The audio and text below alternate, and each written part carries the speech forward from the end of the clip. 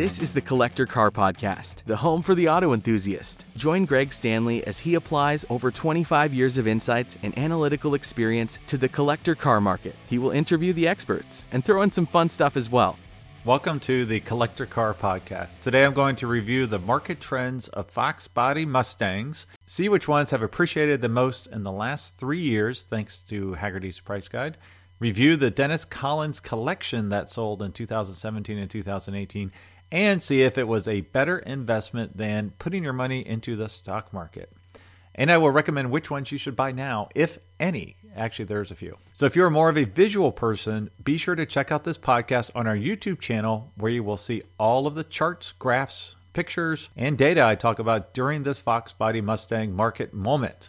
First off, I'd like to thank Sports Car Market for providing a platinum database subscription. So this gives me even more data to dig into, which you will see momentarily. It's always good to have more data. I will have our first ad for the podcast in Sports Car Market's December issue, so be sure to keep an eye out for it. And if you're watching online right now, this is what it looks like. As always, you can see all of the cool car places I visit while traveling across the U.S. on Instagram at the Collector Car Podcast. And be sure to check out the stories. I'm using that functionality a little bit more, so you can post a little video or pictures that last 15 seconds to 1 minute.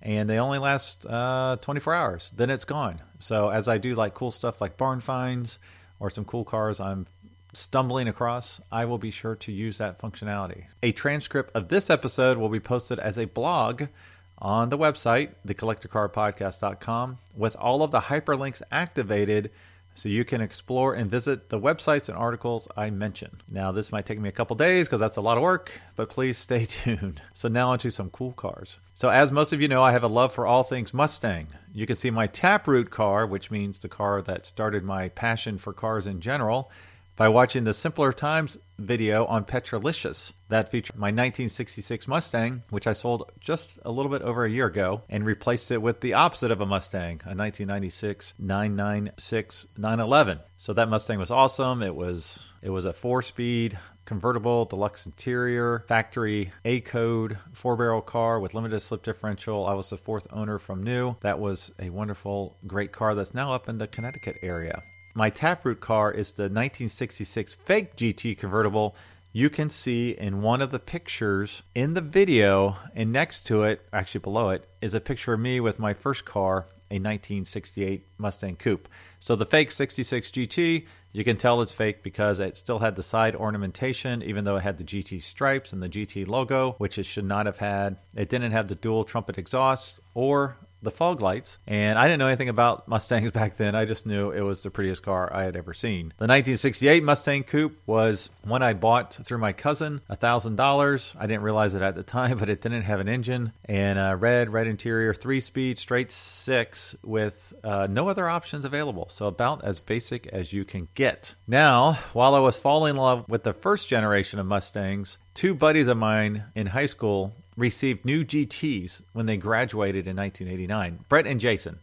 I hate those guys. No, actually, they're great guys.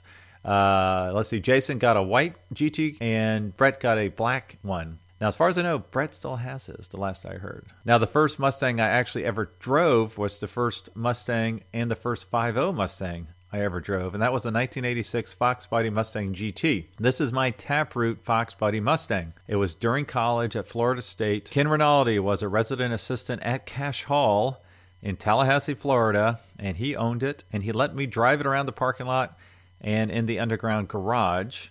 And it had the stock exhaust, but it sounded much more menacing than it really was in the underground garage, and I loved it. I don't recall ever driving it again, but it made quite a big first impression. Now, Fox body Mustangs have 2 distinct subclasses, the 1979 to 1986 quad headlight cars and the 1987 to 1993 square headlight cars, also known as single headlight cars. There's a few other differences to mention as well. So the quad headlight cars, the 1979 to 1986, were all carbureted cars except for in 1986 when it transitioned to fuel injection. They were powered by a variety of turbo 4s, 6-cylinders and 8-cylinder engines, and the power was pretty low on all of those. These cars generally are more difficult to restore as there's not a strong aftermarket parts supplier for these particular cars, and Ford continued to change things. They didn't quite know what they wanted to do, so every year was like a little bit different. There wasn't a lot of consistency.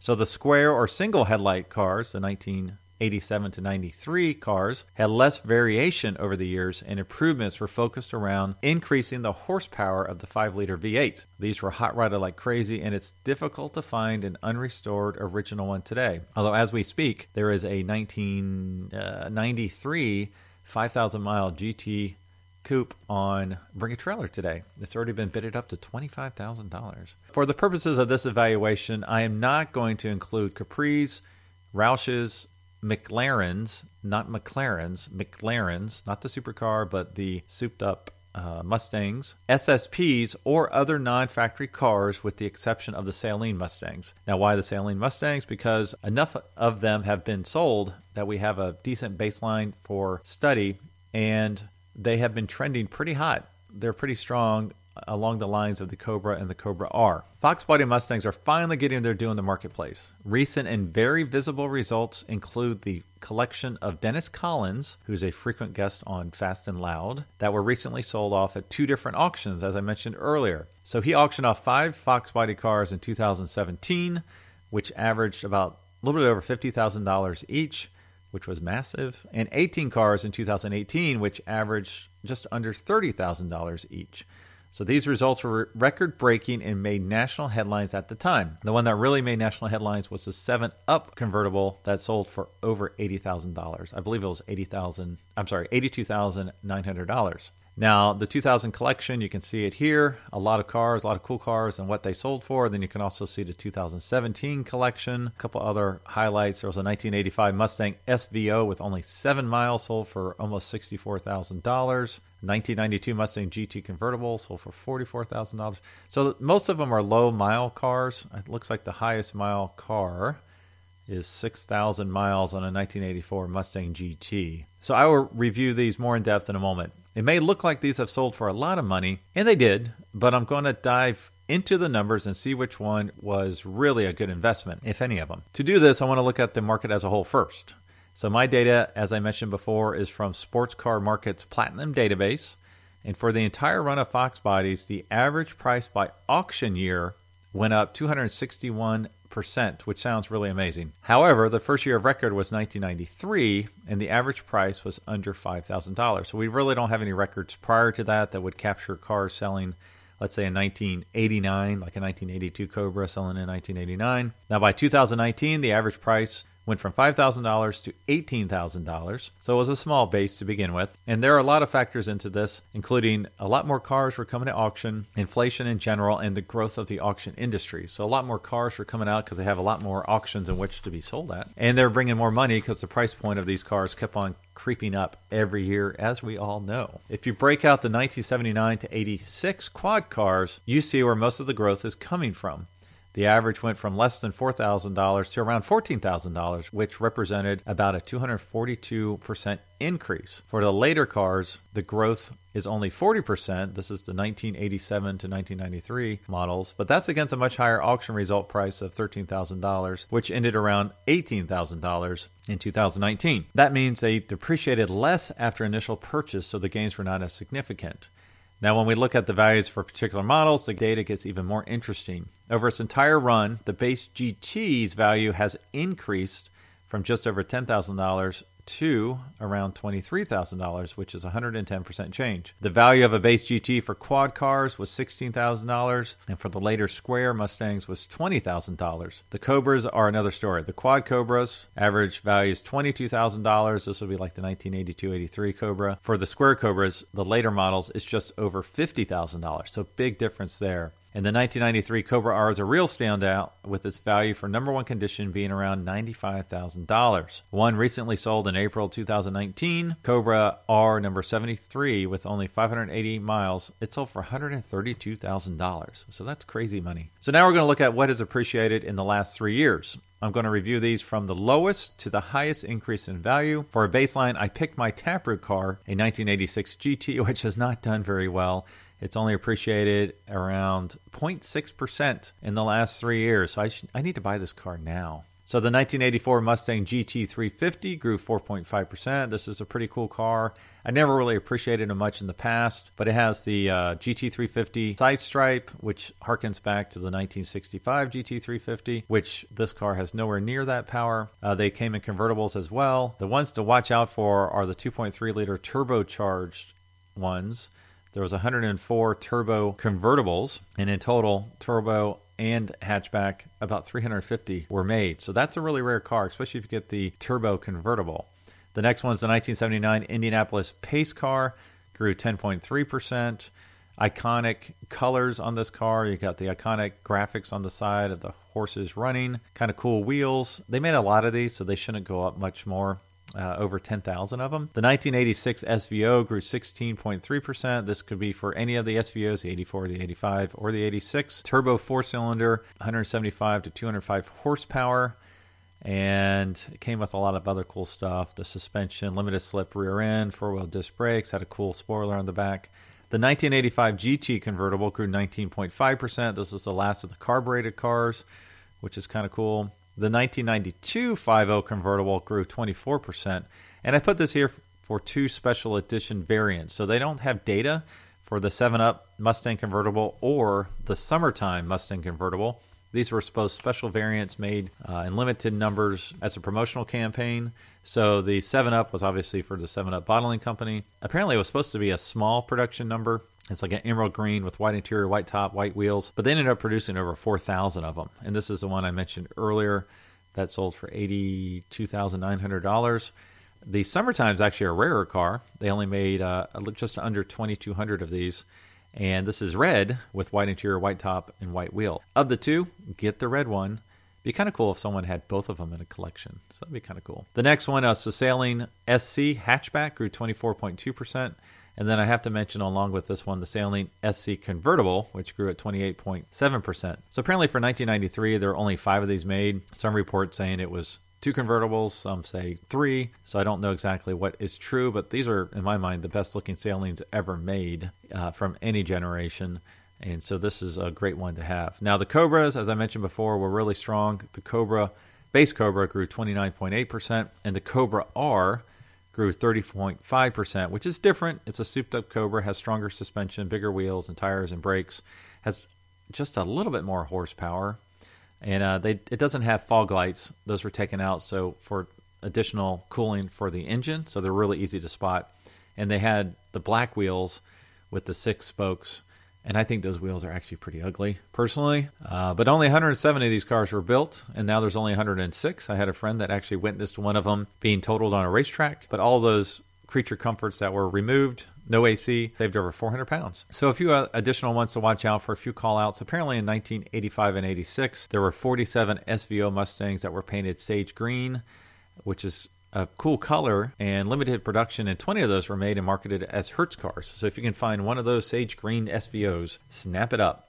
And then the 1980 to 81 Mustang Cobra was kind of cool because I had an optional 2.3 turbo. It didn't make a lot of horsepower. It was, 140 something out of horsepower, but still pretty cool. I had the big Cobra logo on the hood. So now let's talk about Dennis's collection. When you crunch the numbers, the record-breaking prices were a losing proposition. So what do I mean by that? I'm going to preface this by saying I don't know how or when Dennis bought these cars. It looked like his family is a car dealer family, like multi-generational family of car dealers. I'm assuming that they bought them new, probably at an invoice factory price, and just squirreled them away as a future investment, drove them a minimum amount of miles. So that's my assumption. Now, I don't know that for sure. He could have bought them 8 years ago or so, or bought them as they came on the market and got a really good deal. So the data I'm about to review compares investing that initial money, the money they took and put into a new Mustang, versus putting that money in the stock market. So, for example, if you invested $1 in the stock market in 1983, it would be worth $8.74. That was a depression year, so you got a better return that particular year because it was a rough year. So the original list price of a 1983 Mustang GT was $9,328. So instead of buying a new 1983 Mustang and squirreling it away as an investment, hoping to sell it one day for a huge profit, if instead you invested at $9,328 in the stock market, in 2019 it would have grown to $81,489.13. So in this example, Dennis's Mustang sold for $33,000, which at the time seemed like a win until you realized that you would have an additional $48,000 if you had invested that same amount of money in the stock market. And this doesn't factor in car insurance or the cost to store a car for so many years. So how did Dennis fare? If you look at the whole collection, how did he do? If he bought all of these cars new in the year that they were new, he would have invested over $300,000. After the dust settled from both auctions, he netted out $834,200, not counting auction fees, which we're not going to worry about, and also transportation fees and all that kind of stuff. That means his initial investment had a 168% return, which sounds really awesome, but it's not. If he invested the same amount of money in the stock market, he would have netted out over $1.7 million, which would have been a 450% return. The only car that came close to making a better return than the stock market was the record-breaking, unrepeatable 7-Up convertible that I mentioned earlier that sold for $82,900. Even in this example, the stock market would have given you an additional $101.33. How is that for specific? So what's the message here? Don't be a speculator. Buy what you love and drive the heck out of it, which none of these cars were, which is so frustrating. So what would I recommend to buy now? I'd say buy the turbos. As more and more of today's cars become turbo-powered, enthusiasts will want the original turbos for their collection. It will be about the technology and not the power. So buy up the SVOs, the 84 GT350s, especially the 104 convertibles, and Cobra turbos wherever you can find them. And this is not limited to Mustangs, this turbo trend. If you check out the trends on the turbo models of the BMW 2002, Toyota Supra, and Porsche 944, you will see where the Mustang trends will be going. So all of these are really strong, over 30%, and the BMW is well over 40%. That's a cool little car. So the Cobra Rs and Sailing SCs will always be worth a lot, so do not expect them to decline. You don't have to worry about waiting for a decline to buy them. They're going to continue to appreciate. Even as the current market is declining, as I mentioned on previous podcasts, I think these will hold their value as the generation that loved these cars is aging, getting older, and acquiring more disposable income. They're getting more money to spend on cool cars. They're going to buy them up because there's not that many of them. The prices will not decline. And buy your Taproot Mustang. So I will always be on the lookout for a red 1986 GT. If you have a really immaculate, gorgeous one, shoot me a note. That's all for this week's market trends. Agree or disagree or need to correct me on an errant fact? Shoot me a note. Respond to my blog, comment on Instagram, or DM me directly and I will respond. I'm hoping to have a quote-unquote Fox Body expert to dispute, correct, add value to this episode in a follow-up episode. As always, keep your foot on the gas and the tires pointed straight. I'll talk to all of you next week. Thanks for listening to the Collector Car Podcast. Don't forget to give us a nice rating on iTunes and be sure to follow us on Instagram and everywhere else at the Collector Car Podcast.